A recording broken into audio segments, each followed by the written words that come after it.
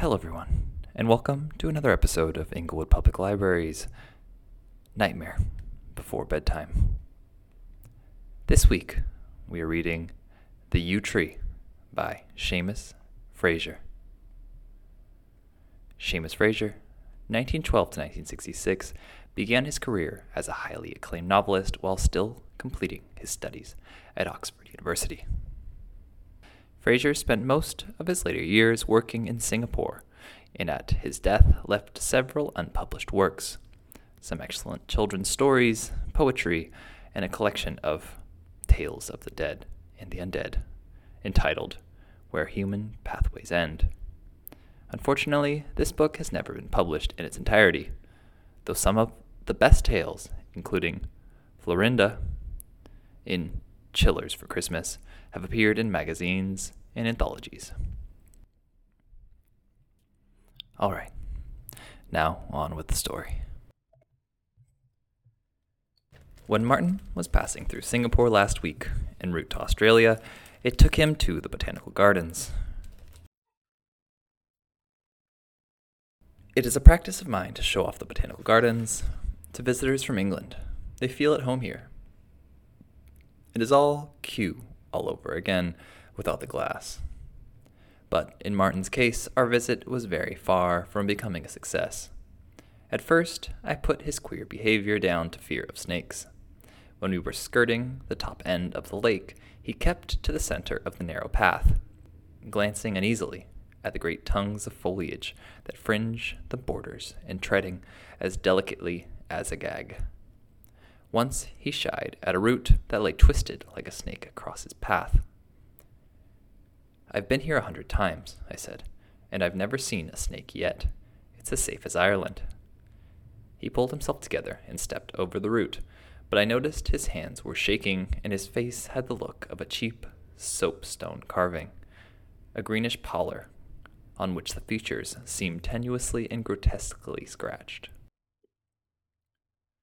"You know that great banyan tree by the wooden bridge at the farther end of the lake?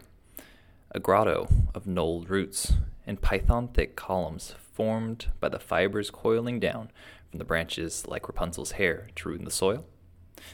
Well, nothing could induce Martin to go past that tree. He stuck on the edge of the lake, looking ghastly. We had in the end to retrace our steps. If only I'd not thought of bringing him up by the terraced pergola, the evening might have ended less embarrassingly for us both. But at the same time, I should possibly have missed a very strange story. We were going up the steps under the arch of creepers when I heard a gasp from Martin. "Good God," he cried. "Don't tell me there are yew trees in Malaysia." He was looking at a tree on the terrace a few yards to our left, a tree which does, in fact, bear some resemblance to the yew. "I think that's a centauta," I said. "There's certainly a likeness." Then I noticed Martin's expression. He was staring in horror at the centauta tree, and he was positively tottering on the edge of the steps as if he were going to faint. I caught him by the arm, helped him down the last flight of steps, and steered him to the car. He was pale and dazed as a zombie, and I half feared he was suffering from heat stroke. By the time we reached home, he had recovered, more or less. But his teeth clinked like ice against the rim of the tumbler as he drank off the double whiskey I poured for him. "I'm sorry," he said at last. "I made an awful ass of myself right now. I ought never to have gone into the beastly place. But I didn't expect... You see, though it happened a good many years ago, I suppose I've not got over it yet. I wonder if I ever shall." "Don't tell me if it'll upset you again," I said with revolting hypocrisy, for I am curious by nature, and nothing is more distasteful to me than unresolved mysteries. He was silent for a while, and I thought he was going to take me at my word. I poured him a stiffer drink. "They do say these things are sometimes better for a father confessor," I said. A sudden sigh of wind stirred a rustling from the trees in the garden, and Martin shivered and pulled his chair round with a creak to face the sound. "You won't believe the tale," he said. "Nobody does. Sometimes I try to kid myself. It was a dream. But that's no use. It wasn't. You see. He hesitated again. Then he asked, "Do you know Darkshire?" "I stayed near Doomchester once. It's a pretty place." "If you like trees," he said, without any particular expression, "there's the remains of Robin's Forest, and those great feudal estates, the princedoms. All sold up now," I said. "I used to spend holidays there when I was a child," said Martin. "I loved the place. Trees, too, but I didn't know the western side until a few years ago, when I was sent up there on a job. Do you know that side at all?" "Vaguely. Bleak and hilly, full of limestone caverns and lead workings and streams spilling over boulders." "It's an evil place," he said, and relapsed into silence. "But there are few trees, Martin," I said, keeping him to the point. "Oh, the forest creeps up into those Pennine valleys. The hills are bare enough, but you get those beastly, secretive valleys, like Hallowvale, for instance. Never been there. You can be thankful you won't have a chance. It lies under several million gallons of water now. I was sent up to report on the place. You know that group of great reservoirs there that feed Sheffield and several of the Yorkshire industrial towns? Well, they were planning an extension of the Tarnthorpe Reservoir, and Hollowvale seemed a likely place to meet the requirements. For one thing, no one lived there. No one had lived there for well over 100 years. So I was sent off to make a preliminary survey. I put up first at Barron's Bridge, a pleasant pub there, but it was rather far from the valley, and as the work progressed I looked around for some place nearer at hand. There was a deserted farm cottage overlooking the western end of Hollowvale, and the firm had it put in order for me. My early reports had convinced them that the Hollowvale plan was feasible, and they decided I should stay and hunt around for snags, especially over the winter months. Snow and winter rains can upset the finest paper calculations as far as my survey work is concerned. Well, the cottage was snug enough, a honeymooner's dream, but lonely for a bachelor. A path led from it round the neighboring hill, and so descended abruptly into Barron's Bridge on the other side. This was the path I liked to take, especially as the evenings were drawing in. There was another path which led into Hollowvale itself, through the woods, but I didn't much care for it. It was gloomy and dark, and about a quarter of a mile beyond the cottage you passed the skeletons of a church and some derelict cottages. All that was left of the old village of Hollowvale. I wasn't, anyway, a very imaginative sort of person, but there was a kind of desolate knowingness about the place, and I avoided this path when I could. Blasting had begun in the eastern end of the valley, and an army of woodcutters was at work cutting down the fir and sycamore plantations under the stern eye of old Wyke, who had sold us the valley, but kept a retainer of the timber. My work, now that winter was setting in, consisted of checking and revisiting my earlier calculations, and it involved a good deal of field work, wriggling down potholes, climbing underground waterways, testing the altered direction of streams with fluorescent powder, and so on. I often didn't get back till nightfall, and I found it sometimes convenient to take the path through the woods past the old village of Hollowvale. I never enjoyed the walk, though. The plantation stopped before you got to the village, but there was a lot of undergrowth among the ruins, and things on the path. Brambles, I suppose, that caught the ankles and made walking difficult. That ruined church tower made noises in the moonlight. Owls, I imagined. Then about 100 yards on, there was a kind of open place. Beastly. A sort of crossroads with the roads vanished, if you see what I mean, and the path sloping up very steeply to my own cottage below the brow of the ridge. It was this open place I loathed in the daylight, and could hardly bring myself to pass at night. You see, there was growing there a yew tree. That soapstone look again. I pushed him over another drink. "A yew tree," he repeated. "Largish, black as a hearse plume, and in winter dotted all over with bloody drops of berry. Perhaps it had been clipped by a topiarist a century or more ago, but whatever shape it had once was lost. It had the suggestion of some kind of bird, though, yes, an owl or a bat, some flying nocturnal thing with ragged wings and a shapeless, swollen body. I thought it might have marked the limit of an old graveyard, but it would have to have been a very spacious graveyard, and would have needed to fill it more dead than even the hamlet of Hollowvale could have provided in 1,000 years, I should have thought. Perhaps it may have belonged to the garden of a long-vanished house, but whoever lived in that house must have been damnedly wicked, I felt. I asked old Wyke about the place once, and he wasn't reassuring. "When you wanted a cottage, I told you you'd be happier below in Baronsbridge," he said. "Don't say I didn't warn you. What you've been hearing, lad, about something that flies in the night, I know. Them's all old wives' tales, but I won't say but it's lonesome up here." I'd heard nothing about the place, and Wyke couldn't be persuaded to say another thing. But after he'd gone, I thought over that phrase of his about something that flew in the night. During autumn gales, I had often fancied I'd heard a sound like beating wings, a flapping below in the valley as if some gigantic thing had gone to roost there. I had put it down to the wind playing tricks in the broken plantations at the foot of the valley. On one very gusty night, the flapping had seemed to sound just outside the walls of the cottage, and I was woken from my sleep by a slithering and tapping at the cottage door and a scratching at the shutters. One late November day, my work took me to a cavern on the northern ridge of the valley, a matter of testing how much strengthening would be needed there if the waters of the proposed reservoir reached a certain level. I had taken a haversack lunch with me, but the job took longer than I thought, and the winter sun was flattening itself like a great red leech among the peaks beyond my distant cottage when I set off on my return journey. It was quickest to return by the valley, though I could not hope to make the cottage before nightfall.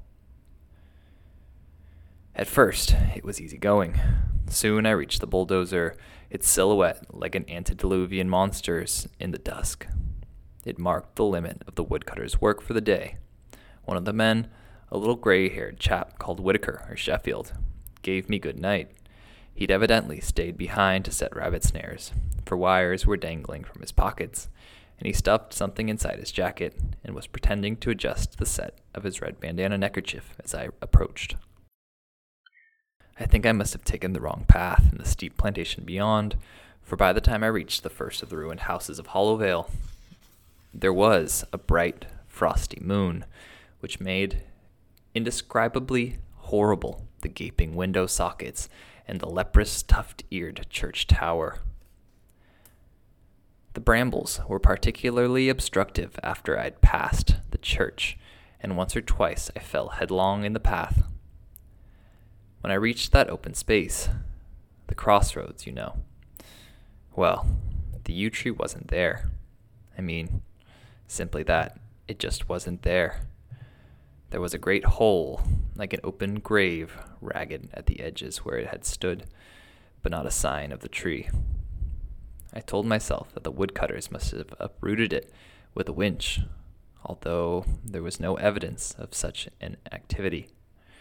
Only that great crumbling gap in the soil. It was a horrible tree, and I should have been glad it was gone. If only the hole it had left behind were not inexpressibly worse, a horror of horrors. I thought I saw something white at the bottom of the pit, and was just stepping forward to the brink when I heard again that monstrous flapping in the valley behind me, and it seemed a thin, inhuman, far-off cry. I didn't stay to hear any more, but set off almost at a run on the last breathless climb to my cottage. I made up a roaring fire and toasted cheese at it, and after supper read until 11. I don't think I concentrated much on my thriller. I was straining my ears into the silence for that monstrous sound of wings. Once or twice I thought I heard it, but it might have been a falling branch. I slept that night uneasily. About 2, I was woken by a rattling and shaking of the cottage door. The wind, I thought. Yet, when I sat up in bed, I realized it could not have been so. The night was still. There was a rustling flap, like an enormous bird settling itself on its perch, the sound you hear when you pass a fowl house at night, but grotesquely magnified. I lit the lamp at my bedside and waited. There was the familiar slithering sound. It seemed this time to come from above me, from the roof. Then I heard a sliding in the chimney, and I saw something snake-like writhing in the grate, something yellowish moving across the floor to my bed. It stopped halfway, writhing frustratedly, trying to flatten itself a little further, trying to gain an extra inch. The thing was a tree root, a root from the earth, still clinging to it. The whole room stank of the graveyard. For a moment, the tip of the root quivered and writhed and beckoned. Then it was slowly withdrawn, and I heard it coiling itself back up the chimney. After that, I just went out like a blown match. I'd have thought it was a dream in the morning, but the lamp had burnt itself out at my bedside, and there were bits of earth in the grate and on the hearth rug. There was a hard frost outside, and there were strange marks in the silver as though snakes had drawn themselves over the turf. On my doorstep, there was a scattering of scarlet berries, and a sprig, I'd almost say a feather, of yew. The sound of woodcutting came from farther down the valley. I wanted human company desperately just then, so I set off the shortest way. And there was no gap at the crossroad place. The yew tree stood where it had always been, black and secretive and malignant. I found Wyke with a group of men round the bulldozer. He was in a growling rage. "One of the fellows is cleared off. Whitaker, the chap who's the best hand at winching. You can't rely on these Sheffield chaps. Just taken his hook and gone. But is causing no end of trouble with the men here. They've been listening to stories, too. Want to knock off at an hour early." I said I sympathized with them, and I suggested they should start the morning's work on the yew tree at the head of the valley. The men murmured among themselves, and "Yew tree indeed," said Wyke. "Pack of old wives' tales." "Old wives' tales or not, Mr. Wyke," I said, "I'll bet you 10 guineas you wouldn't spend tonight in the cottage with me." Wyke loved guineas, but he hesitated and tried to bluff it out. "It's all stuff, and I won't have you upsetting my men with your tales neither." But the men were on my side. "It's a fair wager, Mr. Wyke." 10 guineas, I said. "Take it or leave it. If you come, bring one of those axes with you. I'll borrow this one, if I may. We can start work on the yew tree tomorrow." When Wyke came to my cottage at about 4 in the afternoon, he brought the axe and a clergyman with him. Mr. Veering, the rector of Barron's Bridge, was a white-haired man with a thin, intelligent face and pleasant manners. "Rector's interested in these tales, so I brought him too. Hollowvale used to be a part of the parish of All Souls, Barron's Bridge, Mr. Keith. I have at home a journal kept by one of my predecessors, a Mr. Endor. He was rector here for 40 years. He died in 1810. Hollowvale was abandoned at the end of the 18th century, and Mr. Endor's account of what caused it, well, he was an old man, and it is charitable to suppose that his wits were beginning to wander." I told them what I had seen and heard during the night. Veering looked at me sharply once or twice, and Wyke muttered uneasily, "He's been listening to gossip tales, rector, that's what it is." The last rector did, I believe, rather indiscreetly speak about the matters contained in Endor's journal. "The only gossip I've heard has come from Wyke," I said, "about something that flies in the night." Quite, well, we shall see." We did. The thing came flapping about the cottage just after midnight. This time it tried out new tactics. It loosened a couple of tiles, and the roots came coiling down like snakes through the gap and gripped Wyke by the ankle. He yelled fearfully, while Veering and I slashed at the tentacle that held him with our axes. They were horribly tough, and when we had cut through them, the severed tendrils writhed like worms on the floor. The weight on the roof shifted, and we heard it flapping off dismally into the valley. "It'll come back again," Wyke cried hoarsely. "It'll come back and widen that hole." "The thing keeps to the valley," said the rector. "Endor said it kept to the valley. It came like this, and people disappeared from their homes." "It'll come again," Wyke wailed. "Once it's found a way in, it'll come again."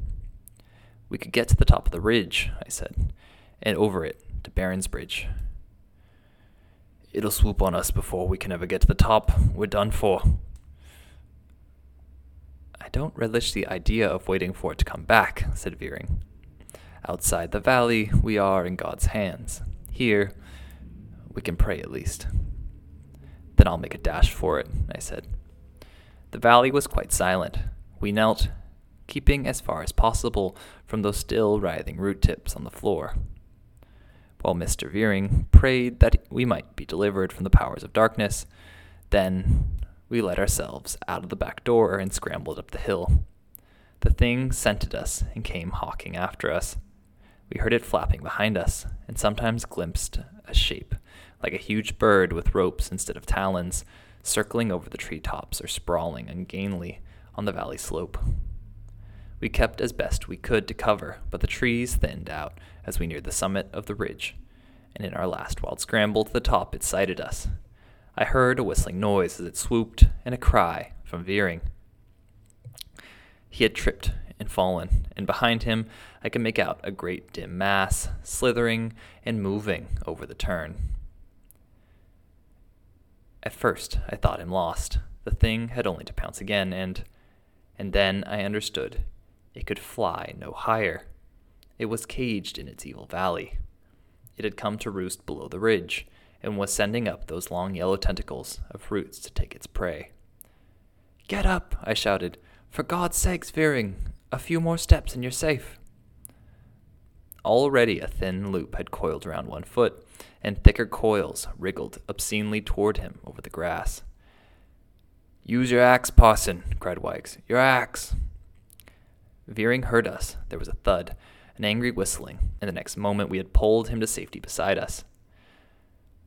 For a while, we lay all three exhausted on the ridge path, listening to the slithering of those roots as they sought blindly the victim that had escaped them.